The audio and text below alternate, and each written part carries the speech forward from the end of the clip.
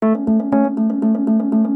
is the podcast of the California Institute of Integral Studies, where each week we bring you conversations and lectures from our public programs' live events, featuring world-renowned scholars, leaders, authors, artists, and thinkers. In this episode, author Stephen Jenkinson and CIIS Dean of Alumni Richard Boogs explore what it means to live and die well. This event was recorded on February 1st, 2019 in front of a live audience in San Francisco. To make sure you never miss an episode of the CIIS podcast, subscribe wherever you get your podcasts or visit our website at ciis.edu/podcast. That's also where you can find out more about us, including how to sponsor future episodes of the show.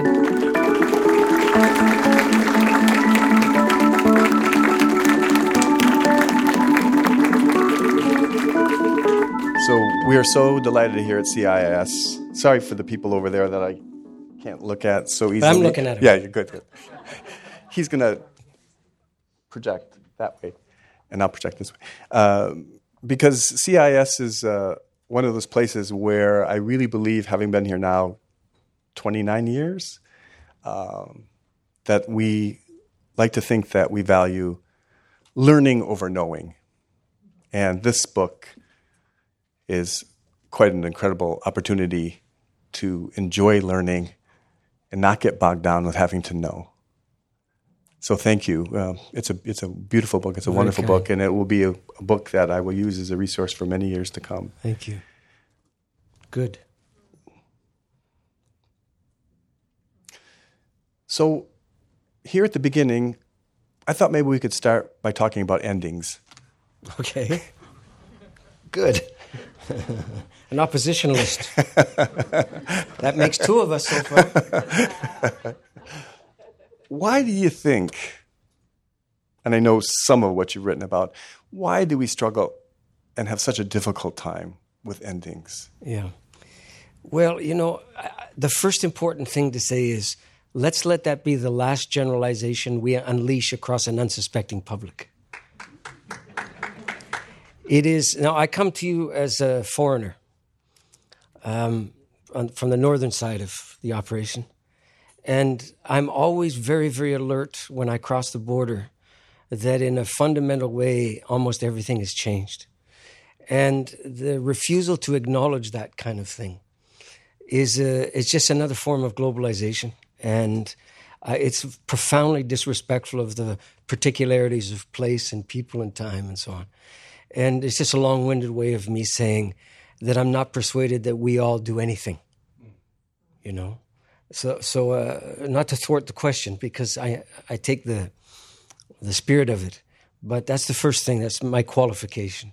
So, and the second answer is I don't know. Of course, I haven't been everywhere, and I haven't asked everyone.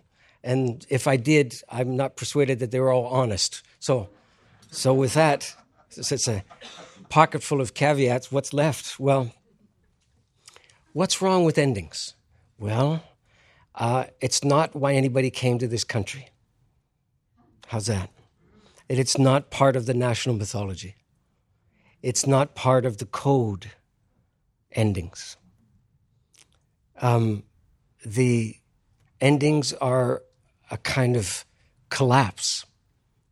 The willingness to end is, from everything I've seen and heard over the years, not only not held in high esteem, but it's viewed very dimly. I was somewhere outside Chicago and on the highway, and I saw a sign, and just like you, I've seen it many times before, and the sign never said anything to me until that particular day. And here's what it said: be prepared to stop.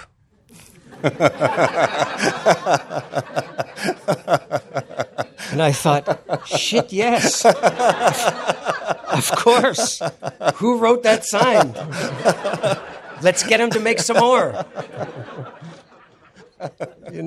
And look, if you think about, I worked in the death trade a long time, and I can tell you, and I'm sure it comes as no surprise to many of you, that the notion of being ready or prepared to die was held in high esteem until you started to wonder what they thought being ready to die would deliver to them.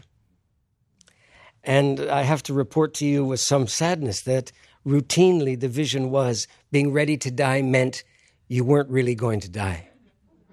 That's what readiness is actually for in a place that doesn't believe in endings. It's a kind of bizarre insurance policy to guarantee that the inevitabilities are optional where you're concerned. And that's what your readiness is for.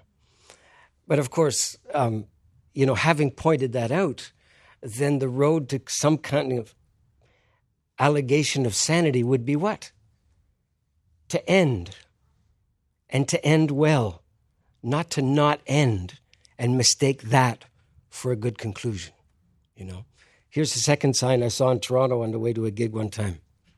It said, if you're afraid of drowning, try swimming. I love that. I just love the absolutely stunning proposition that you're not obliged to drown.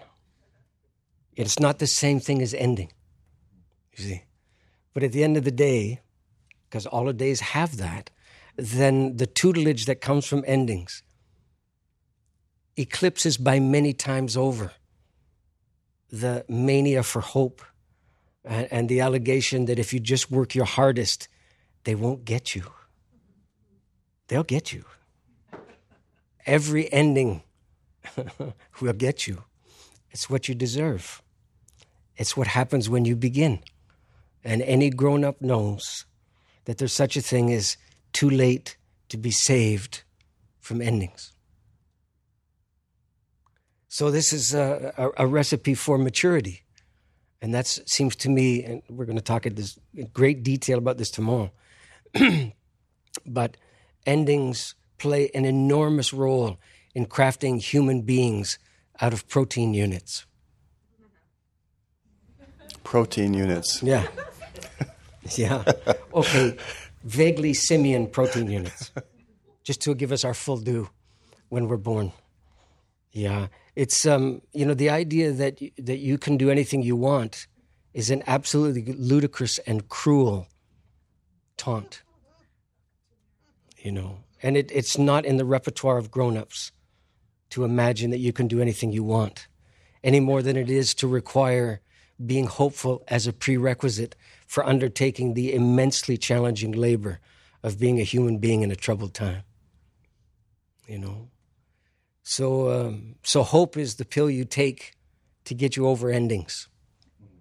And the whole thing is just a pharmaceutical nightmare to me. Next question.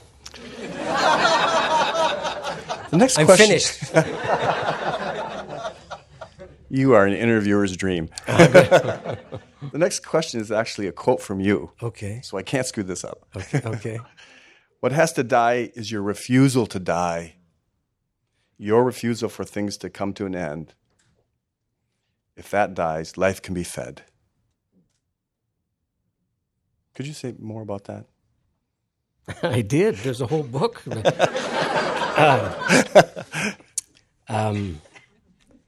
Well, let's see. I found that working in the death trade, and I don't mean this to sound confounding, but I'm trying to do absolute justice to how confounding it actually is. Because the conclusion of one's life is a inscrutable mystery enshrouded in biochemical necessity. It's not a bad way of considering it. And it doesn't belong to you. It's entrusted to you. Your ending. It's entrusted to you in exactly the same way that the world has been entrusted to the generations that find themselves alive at any given time. Not as a proprietary piece of ownership to do with as you want or see fit or milk for all it's worth. Because people did come to their dying time, in my experience, virtually the same way as they come to a piece of, quote, undeveloped land, which in itself is a prejudicial term. Of course, there's no such thing as undeveloped land. That's like describing people as pre-literate or pre-Christian or something of that ilk. Nobody answers to that description, of course. So, okay, So answer one question at a time. Okay. I'm not good at that, but let me see if I can chain myself to the necessity of it. So I found that the dying itself took a long time to die, which is to say that dying has, from what I saw, a momentum of sorts. And, that's a blessed thing because it's not all the soundtrack of what I'm talking about. It's a blessed thing because the entire onus of the enterprise is not upon the dying person to, quote, pull it off. Because dying is bigger than all your ideas about it, just as marriage is. Marriage will eclipse every idea you bring to being married. And you could go further without risk of cynicism at all and imagine that the first casualty of getting married is every idea you had about being married. Right? Because all your ideas of marriage are a rookie's lunacies masquerading as a belief system. Right? And you say, oh yeah, but I'm married 3 times. Oh, I wouldn't brag about that. It's not as if you're finally getting it right after 3 times. But anyway, there's a lot of parallel to dying in this regard. In that dying is so much larger than your preconceived notions about it. And dying is not that, frankly, tolerant of the particular prejudices you bring to it. Because it's asking for a degree of tutelage from you. It's not asking for any capacity. It's just asking for this kind of almost corrosive combination of willingness to learn and a willingness not to be possessed of certainty that's hopelessly premature and of utterly no use. In other words, you can hear the way I'm speaking about it. I've understood for a long time now that dying is a deity. And as such, approaching a deity, I don't know if you've done it lately, but it requires some considerable circumspection. And that's proper, because it's a different order and it's a different world. And because of that, one of the things I saw was when dying began to pick up a head of steam over and beyond the sort of conglomeration of symptoms and so on, you began to see that it had its own momentum over and above how that person in particular was dying. And it brought them to the gates of death and beyond, simply by force of momentum, you could say, as much as anything else. And there's an enormous amount of grace in that because it's not all up to you.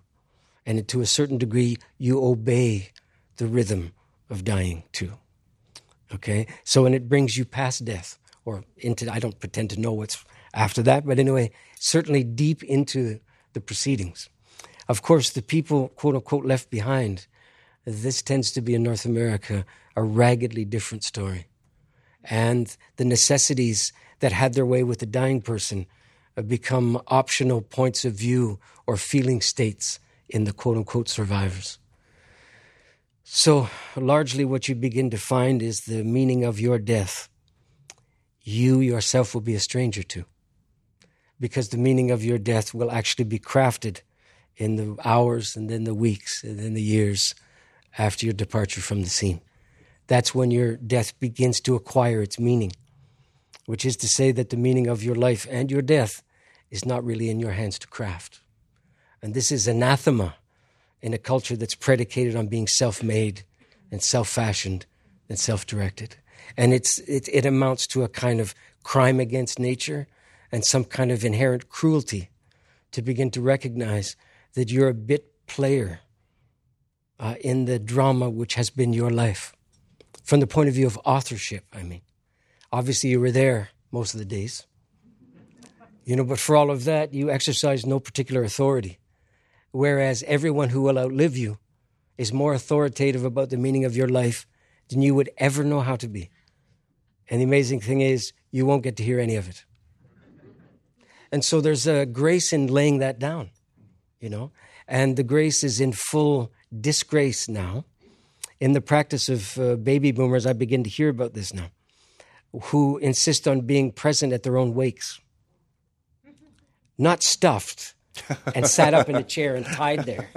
Not that form. Still alive. See, this is happening. It's no surprise that boomers would insist on being at their own wakes, is it? It's kind of in keeping with the general consumer mania of the generation. To have want to film it too. To have the full articulation of their self. And that includes participating in your wake. Well, honey, sorry, but honey, look, if you're there, it's not a wake. Sorry, you screwed it up again. Okay, you has to be dead. That's what a wake is. If you're there, it's called a party. Okay, no big deal. Not a one-off like your wake should properly be. And of course, at your wake, people will tell a lot of stories. Some of them will involve you. Not many of them. Some of them will, and some of them will be true.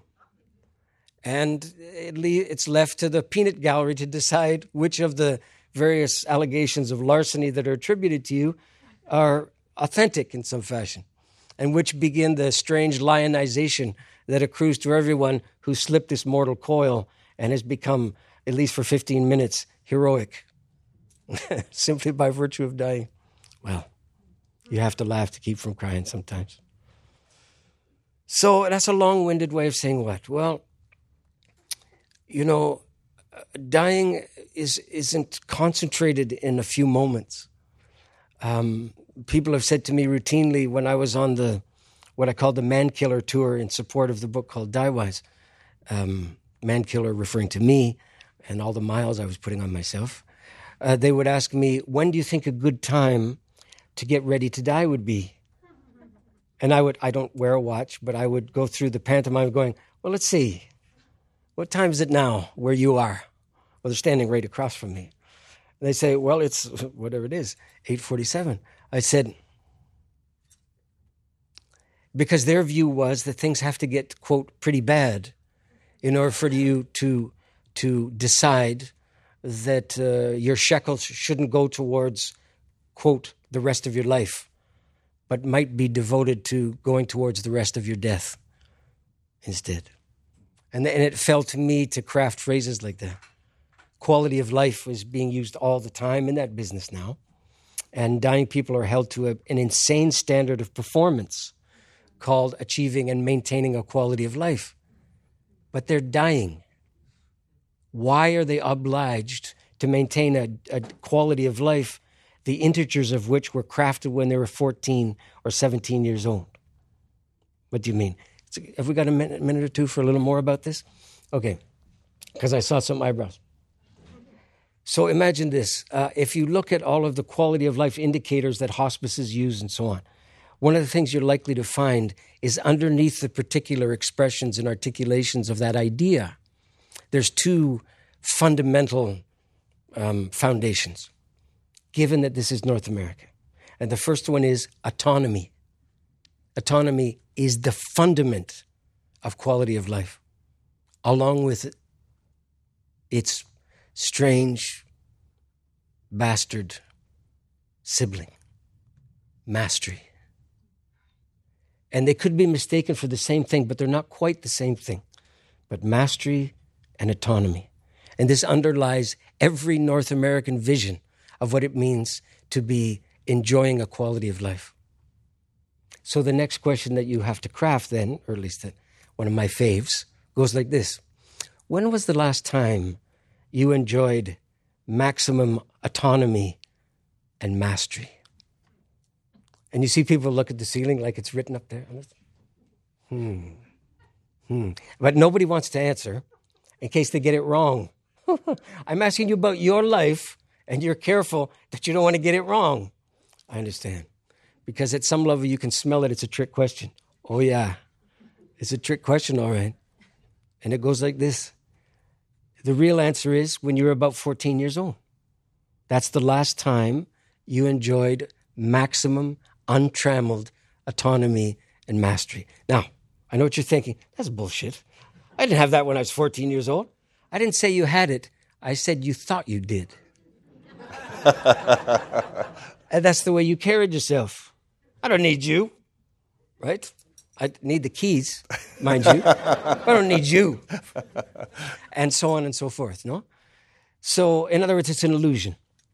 In other words, the entire quality of life industry and the bizarre code of conduct and moral order that's insinuated from it is crafted in mid-adolescence to serve an illusion that never comes to call. And that's what's applied to dying people in their time of waning physical capacity. Why is it not called quality of death? Because that's what is there to be served. Not your quality of life, as if the degree to which you're faithful to your pre-morbid state is the degree to which you remain a human being. But instead, your willingness to take all of that fidelity and give it over to the last months or the last weeks, and understand that that is as deserving of the best part of you as any, quote, wonderful time that preceded it was deserving of the best part of you, including your life partners and all of that, because your death is your most faithful life partner.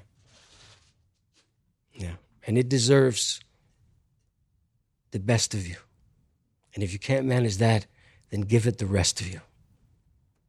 And that's what I advocated when I was there, and I didn't have many takers. Next question. So in some ways, you've talked about the fallacy of sudden death. That doesn't really exist, sudden death. If one is being conscious in a day-to-day, hour-to-hour kind of way of accepting that this is finite. Would that it were so. I didn't make any allegation about chronic consciousness. No, I don't think that's true. What do you mean? I mean that when I say there's no such thing as sudden death, I should back up a step. Oftentimes in the death trade days, I was pretty vehemently challenged when people would say the likes of, it's all well and good and rather ornate, the stuff you're talking about, but it requires a high degree of intellectual acumen, in case you didn't notice. And, at people's best, this is not a liberally or at least democratically distributed capacity, in case you hadn't noticed that. And so, and what about people with Alzheimer's? And then it just went on and on and on. And it fell to me to say, first of all, coming to an understanding of your death doesn't require a higher education. I could go further and suggest those with a higher education tend to be disadvantaged in this regard because of their willingness to believe that their thinking will get them through. Okay? But the notion that there's no such thing as sudden death comes from the understanding what death is. Not that there's no such thing as acutely unanticipated.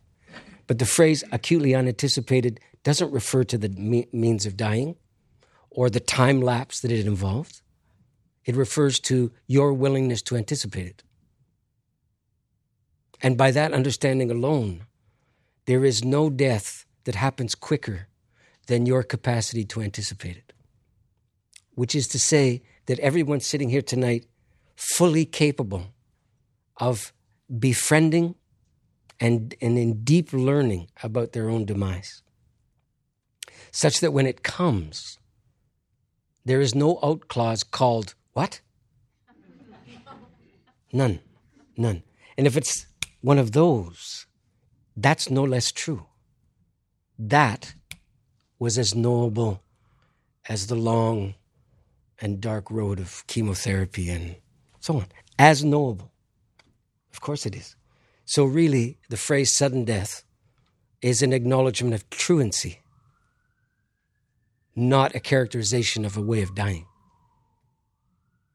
And in that sense, unfortunately, it's a bit of a condemnation might be too strong, but it's a serious challenge. Yeah. Fun guy, aren't I?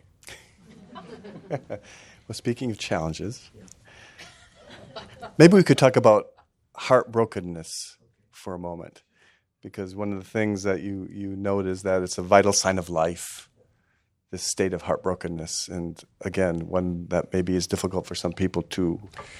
Allow me to quibble, and I know you haven't finished. Okay. I'm finished enough. No, not necessarily, but heartbrokenness, if you're asking me, is not a state. Okay, that's in the phrase there. But that leads your thinking, phrases like that. It implies that there's a condition. You have kind of an a priori set of criteria that you meet, some kind of DSM. What are they? 5, 6, 7? Where are they at now? Whatever it is. 5.5. 5 editions. They can't get it right. If they did that with a quote Bible, what would you be thinking about the Bible by now? You just say, forget it, man. Just forget it. Forget it. Show me the comics. 5. But anyway, so heartbrokenness, sooner or later, if it's not already in one of them friggin' things, it'll end up there because it's alleged to be a state. But I submit to you that it's not a state at all. That principally, heartbrokenness should be understood as a verb, not an adjectival clutch. In other words, heartbrokenness is what you do. It's not how you feel about what you do. It's what you do. Heartbrokenness has a repertoire. Heartbrokenness is very faithful to time and place, and in a Geiger counter sense of fidelity, I would say, and the antidote that is offered, in case this is anyway, I'll let you finish the question like a big shot. I mean, let me finish this part by saying that in my encounters with the diabolical unwillingness to be heartbroken amongst competence-addicted people in the death trade, it's a mouthful, comma, I'm not finished the sentence even. One of the things I found is the recipe that people more or less force down each other's throats is less heart to have less brokenness. In other words, competence. In other words, hope. In other words, here's a little song I wrote. You might like to hum it note for note. That stuff.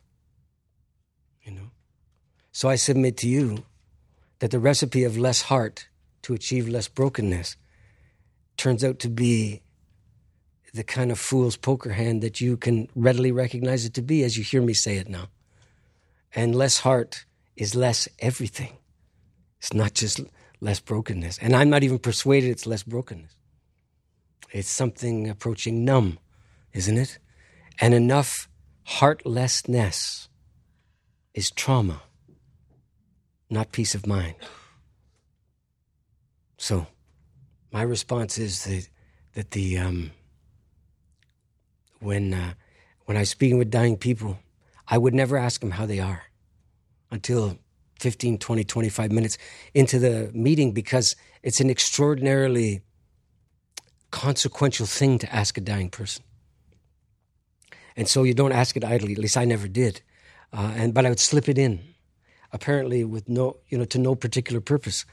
And the session would often have begun with just horrendous layers and gales of despair and all the existential torment you could possibly conceive of. And 25 minutes later, I'd say, "So how you doing?" And they'd say, "Pretty good." And I just look at them, and then they'd look at me, and then the face would change, and they'd take umbrage, and they'd say, "How did you do that?" I said, "How did I do what? How did you get me to say that I'm okay given everything?" And I say, you allot me far too much influence. I have some consequence, but I don't have that much influence, certainly no control. So that was all you. I simply asked you at a time where you didn't have the program locked in for the quote right answer. But that's the right answer, isn't it? Right now, you're sitting there doing two things at the same time that you thought were absolutely incompatible. And here's what they are. You're dying and you're okay. Holy shit, they would say. That's terrible. Yes, I know, because it holds you to a standard of prescience and conscience that doing miserably and being depressed and despairing lets you off the hook of. You see? So in actual fact, the more capacity dying people have to be okay and dying at the same time, the more properly you should begin to ask of them. In other words, you are not, in my presence, allowed to rescind your citizenship in the land of the living prematurely. We will make our claims upon you to continue your journey with us until the point at which you will be left behind. But your feeling state is not the thing that determines when you're no longer with us.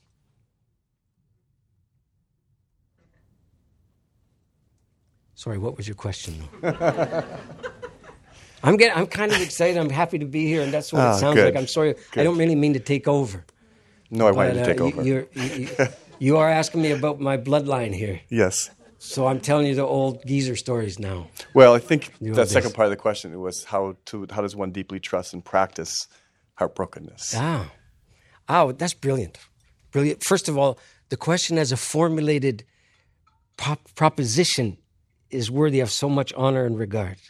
How do you properly practice and trust heartbrokenness? So immediately it recasts heartbrokenness not as an affliction, but as something to be practiced, or in my language, a skill.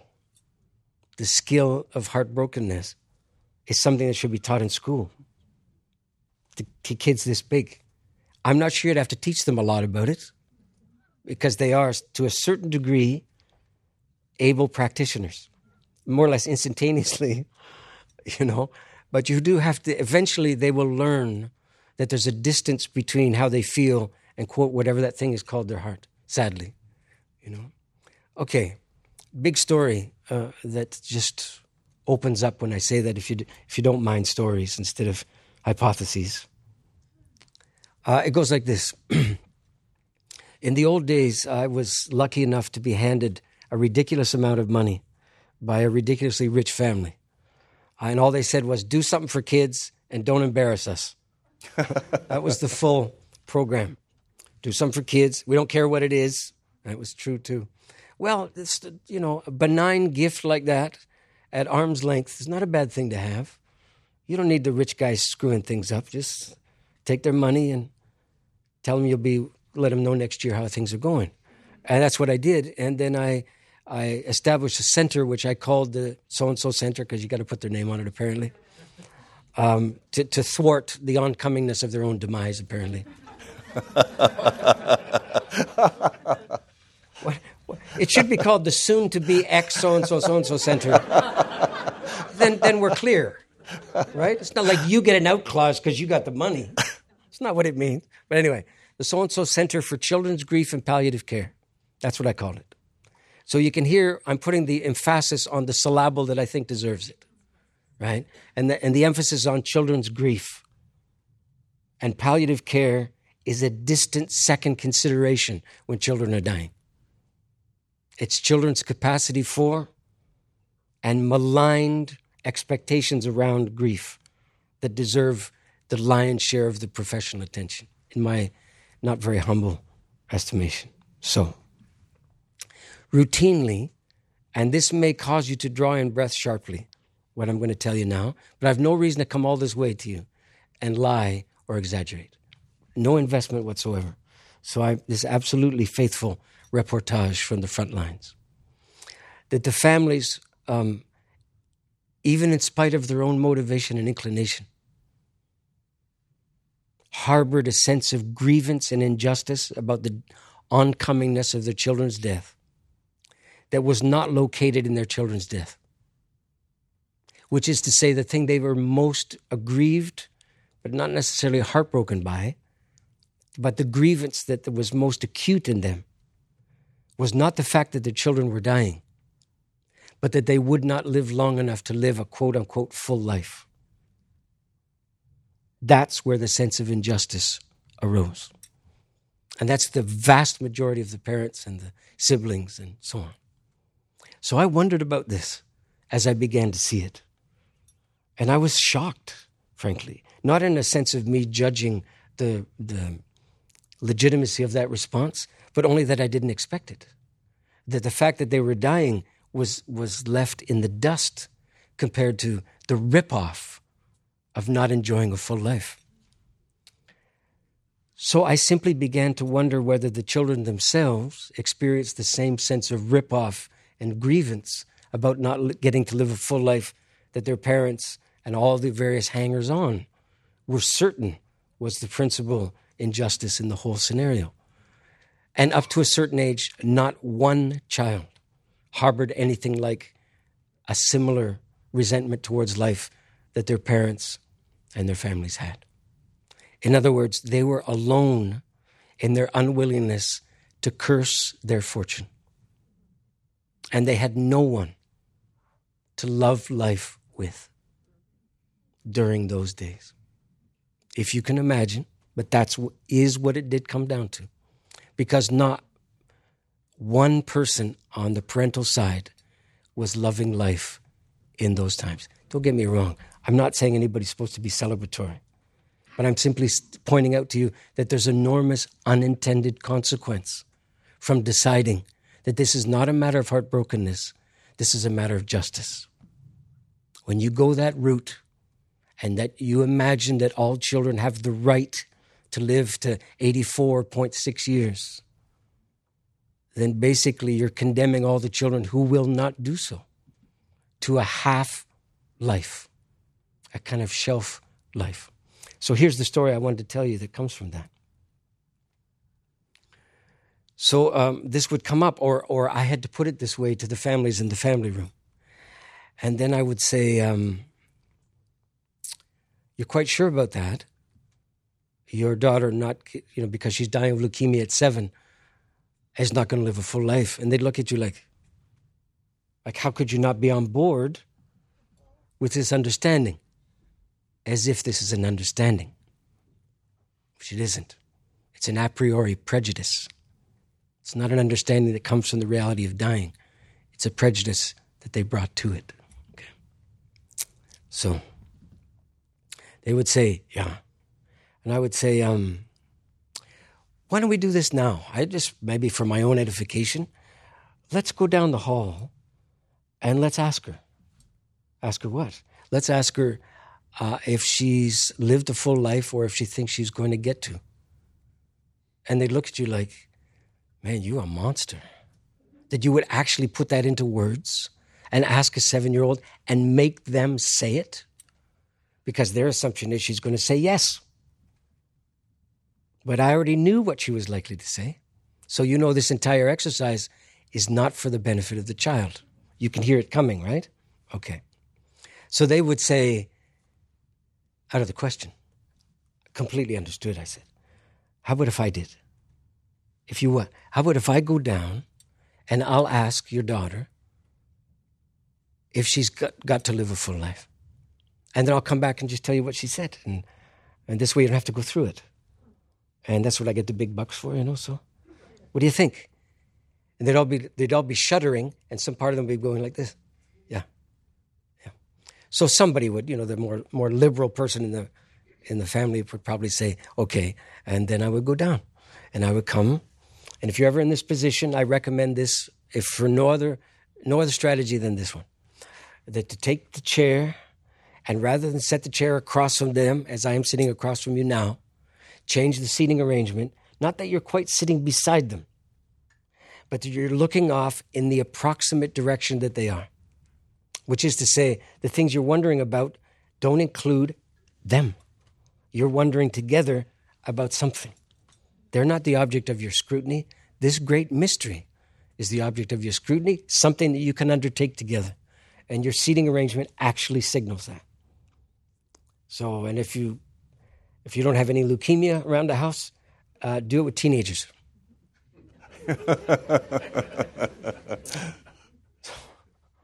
Okay, so I come and I sit down, I'd seat the chair that way, and I say, and it went like this. So I was sitting with your family a little while ago, and she'd go, mm-hmm. And I'd say, pretty bad. She'd go, yeah. And I'd say, do you know why? She'd say, yeah. And I'm going to paraphrase it because nobody at 7 actually said it this way. But the paraphrase goes like this. She would say, well, I'm not allowed to know that I'm dying. You see? So when they come around, I don't. I say, yeah, pretty much. I got it, yeah. Okay. Well, here's the thing. Here's today's dilemma. And she'd go, oh, really? What's that? Well, they're pretty sure that you're not going to live long enough to have a full life. And she'd just kind of narrow her eyes, and you could see that look again, like, adults are so weird.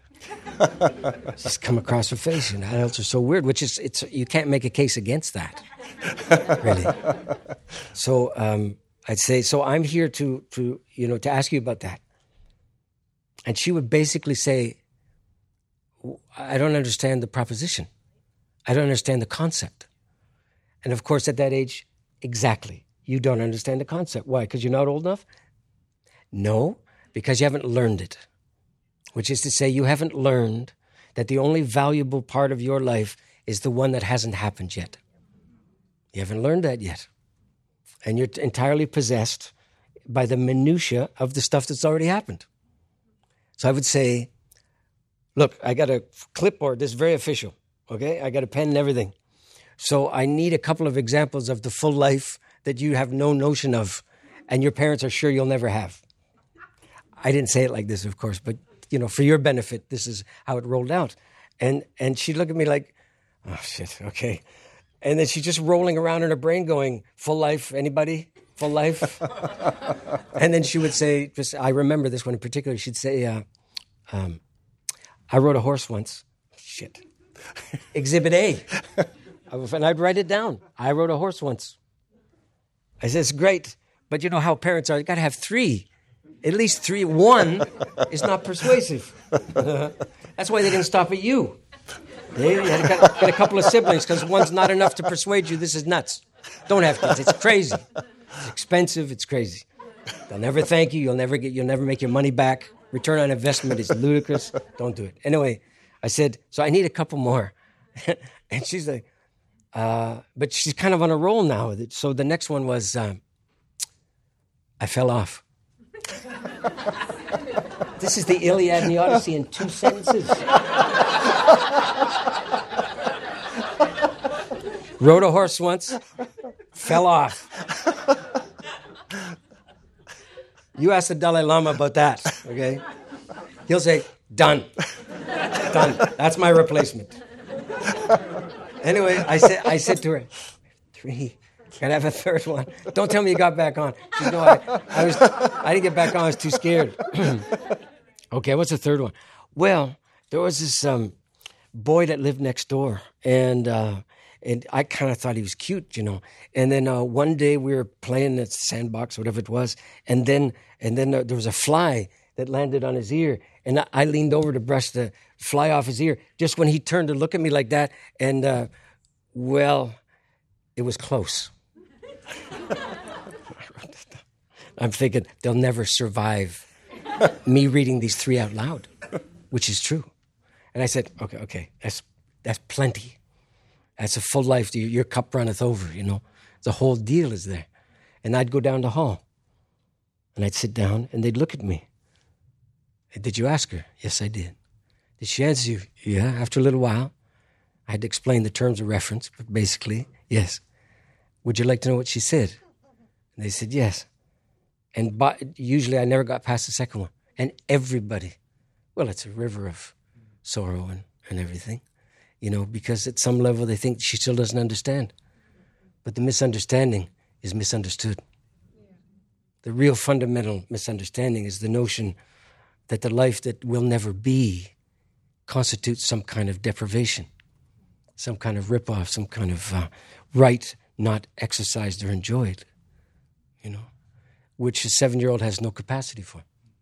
So this is a long-winded way of me speaking about heartbrokenness, to say that the 7-year-old who understands that she's not allowed to know that she's dying as long as her parents are around, so she doesn't cause them further heartbreak, it's the 7-year-old that's the heartbroken one there, not the parents.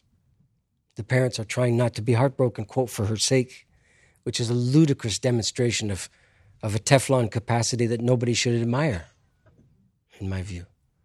So the recipe for heartbrokenness is more heart. These things are built with fissures, aren't they? I mean, even anatomically, they are. And every heart-shaped thing, most of which are seeds, are dicotyledons, right? They're halved in some fashion, and there's fissures that run through them, and they're designed, of course they are, to break. And minus the breaking, there is no third thing. There is no life, because life is rooted in the end of life, demonstrably, across all the natural world, and alas, the human world, it's still an allegation. But our capacity to be heartbroken has to be learned, and minus adult scale demonstrations of heartbrokenness becomes an issue of shame or frailty or weakness, not a particular skillfulness that answers the call of the world faithfully. And I imagine it takes quite a bit of growing up. I'm very at odds with the notion of growth for its own sake, to be frank. I would not characterize adulthood as a limitless playground of growth. I would prefer to imagine true adulthood as the end of growth and the incarnation of grownness instead. Not completion, but that we have to start being able to rely on the fact that you've pulled off as much as you've pulled off.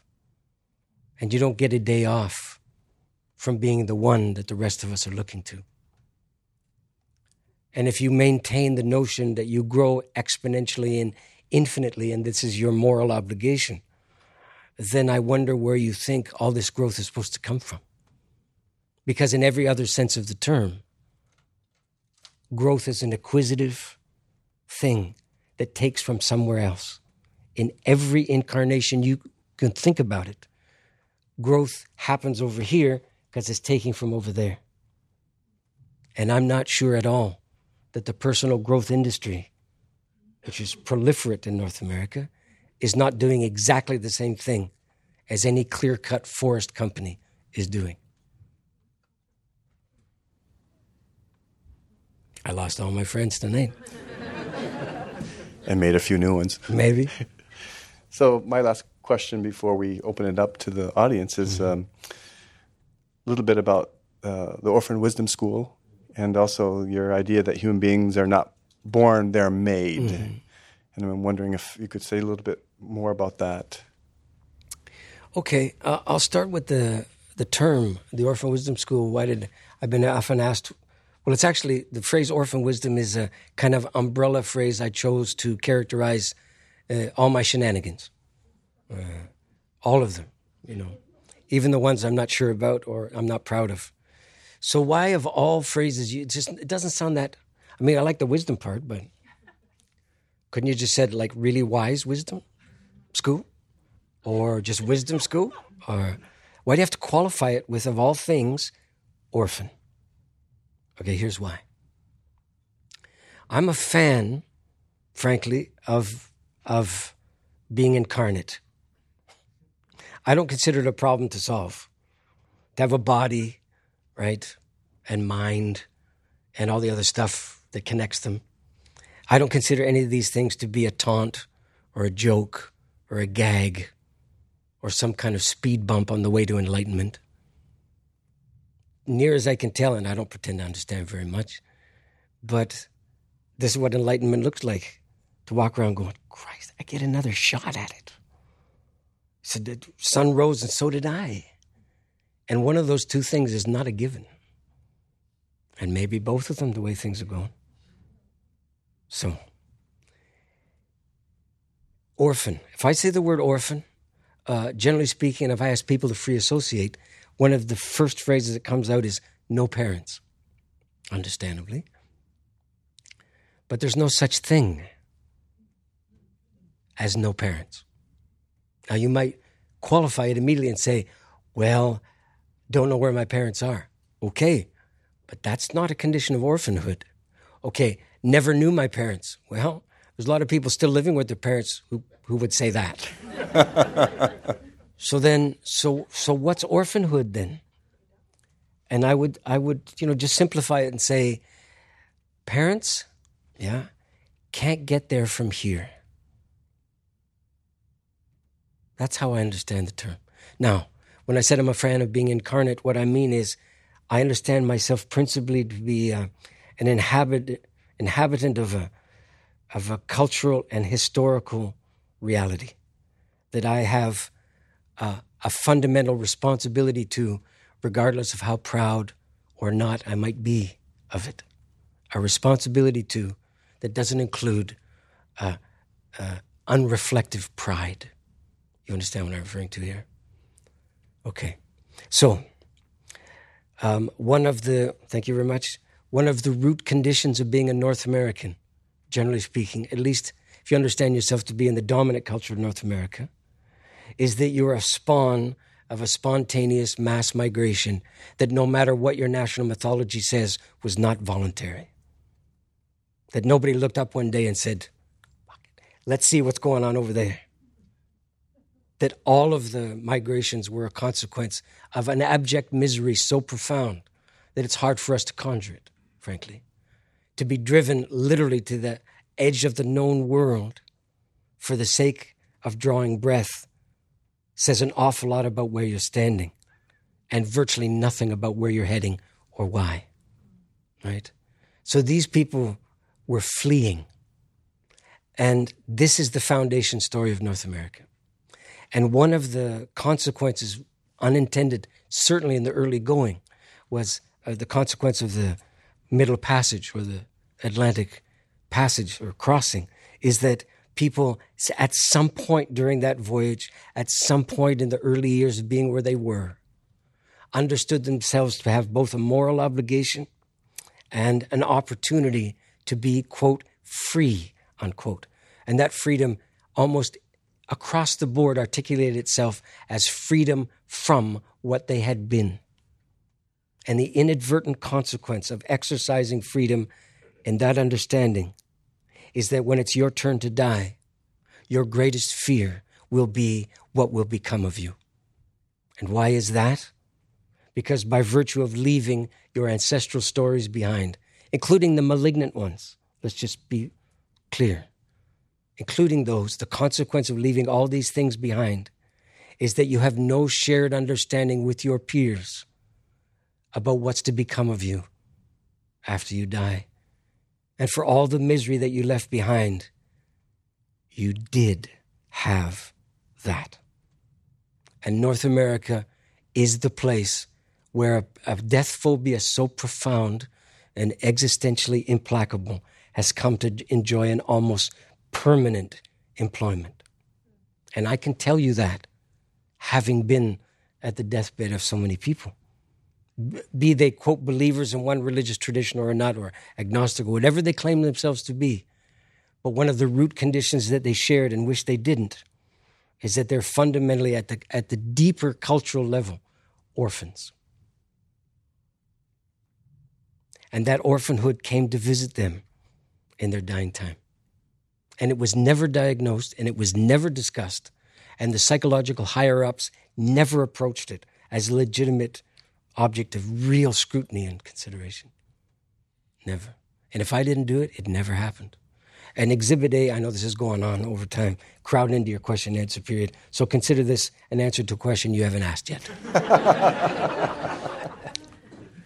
So imagine this, that people come to their dying time with a primordial fear so intense that it drew all the saliva out of them, even though it was nowhere close to them in that moment. Because that's true, they did. And almost across the board, the fear was remarkably the same from one person to the next. And it was writhing in agony at 3 a.m. with no recourse and no solution. In one way or another, that's what it came down to. And you might find that prosaic and unbecoming of people anticipating their last days. But I don't think it was. But here's the mystery, that greatest fear virtually never came to pass. Certainly not on my watch. Why? Because the physicians that were involved in the team were so skilled at pain and symptom management that writhing at 3 a.m. with no recourse, undoctored and unministered, virtually never took place. Now, you know and I know that not writhing at 3 a.m. required some heavy medication indeed. So there is how should I put it? There's something to be given up in the name of not writhing at 3 a.m., isn't there? Of course there is. Now here's what I'm here to tell you though. If that's their worst fear, and it was, and it never came to pass virtually, and it never did, then would this not, just by itself, in the naked way I've said it to you now, constitute a recipe for sane, holistic, whole person dying? The worst fear never comes to pass. Hallelujah time. How then to explain how many people whose worst fear never came to pass died sedated, slack-jawed, and drooling? How to understand it? My answer to you is because they were wrong about what they feared most. They didn't know what it was. And 5 minutes ago, I told you what it was. And it seems so benign compared to the terrors of tumors and rupture and, the notion that you don't know what's going to happen to you after you die. The notion that you're not persuaded that there's, quote, really anybody waiting for you. That the notion of ancestral continuity is such an allegation to you and nothing more.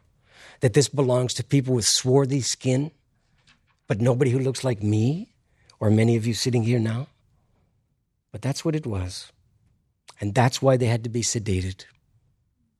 Because their worst fear was still there and still intact and never spoken about.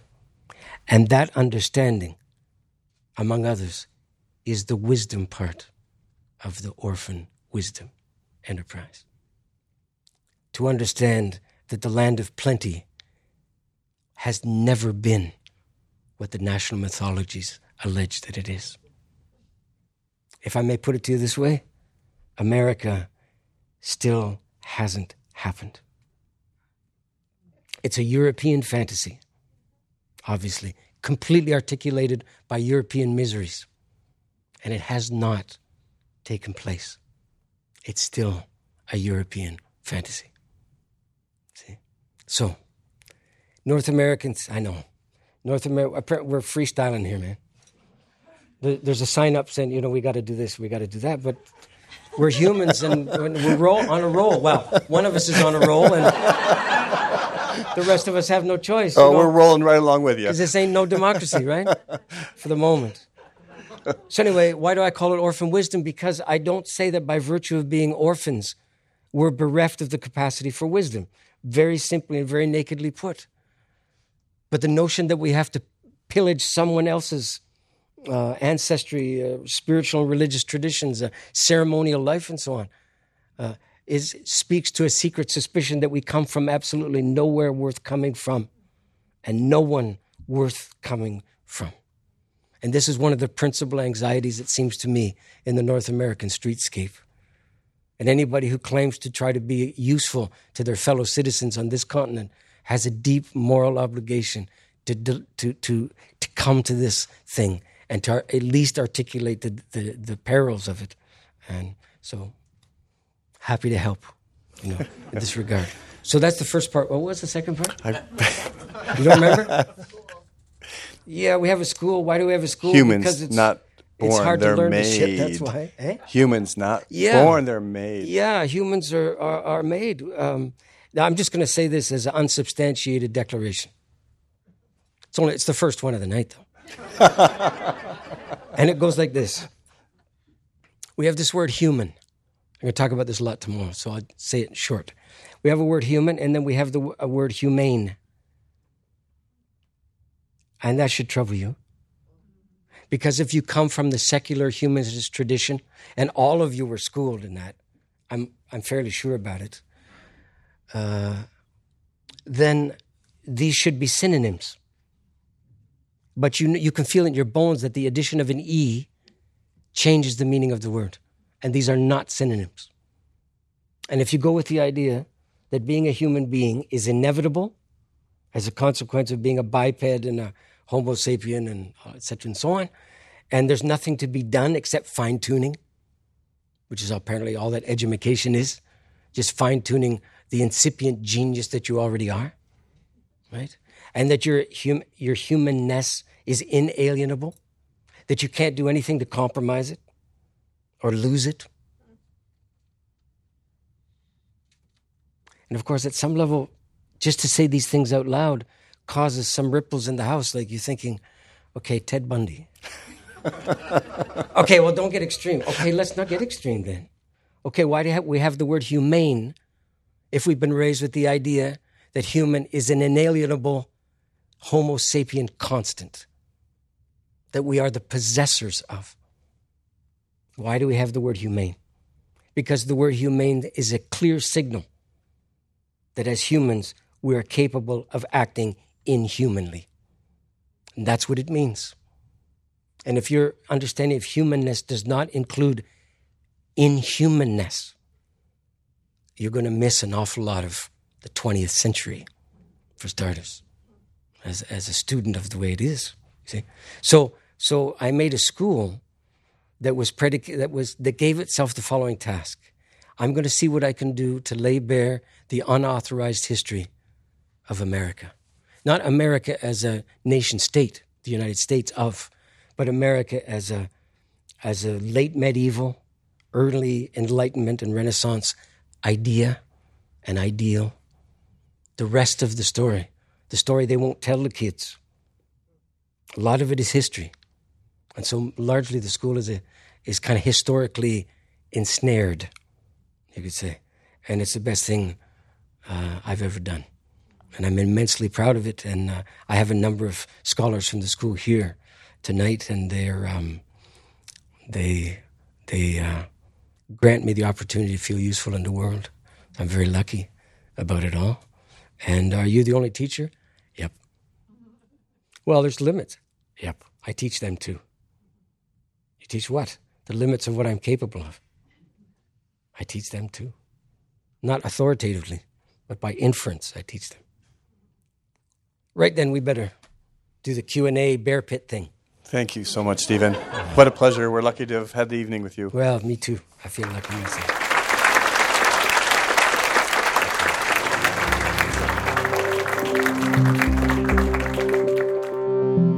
You've been listening to the podcast for CIIS Public Programs and Performances. Audio production was supervised by Lyle Barrere at Desired Effect.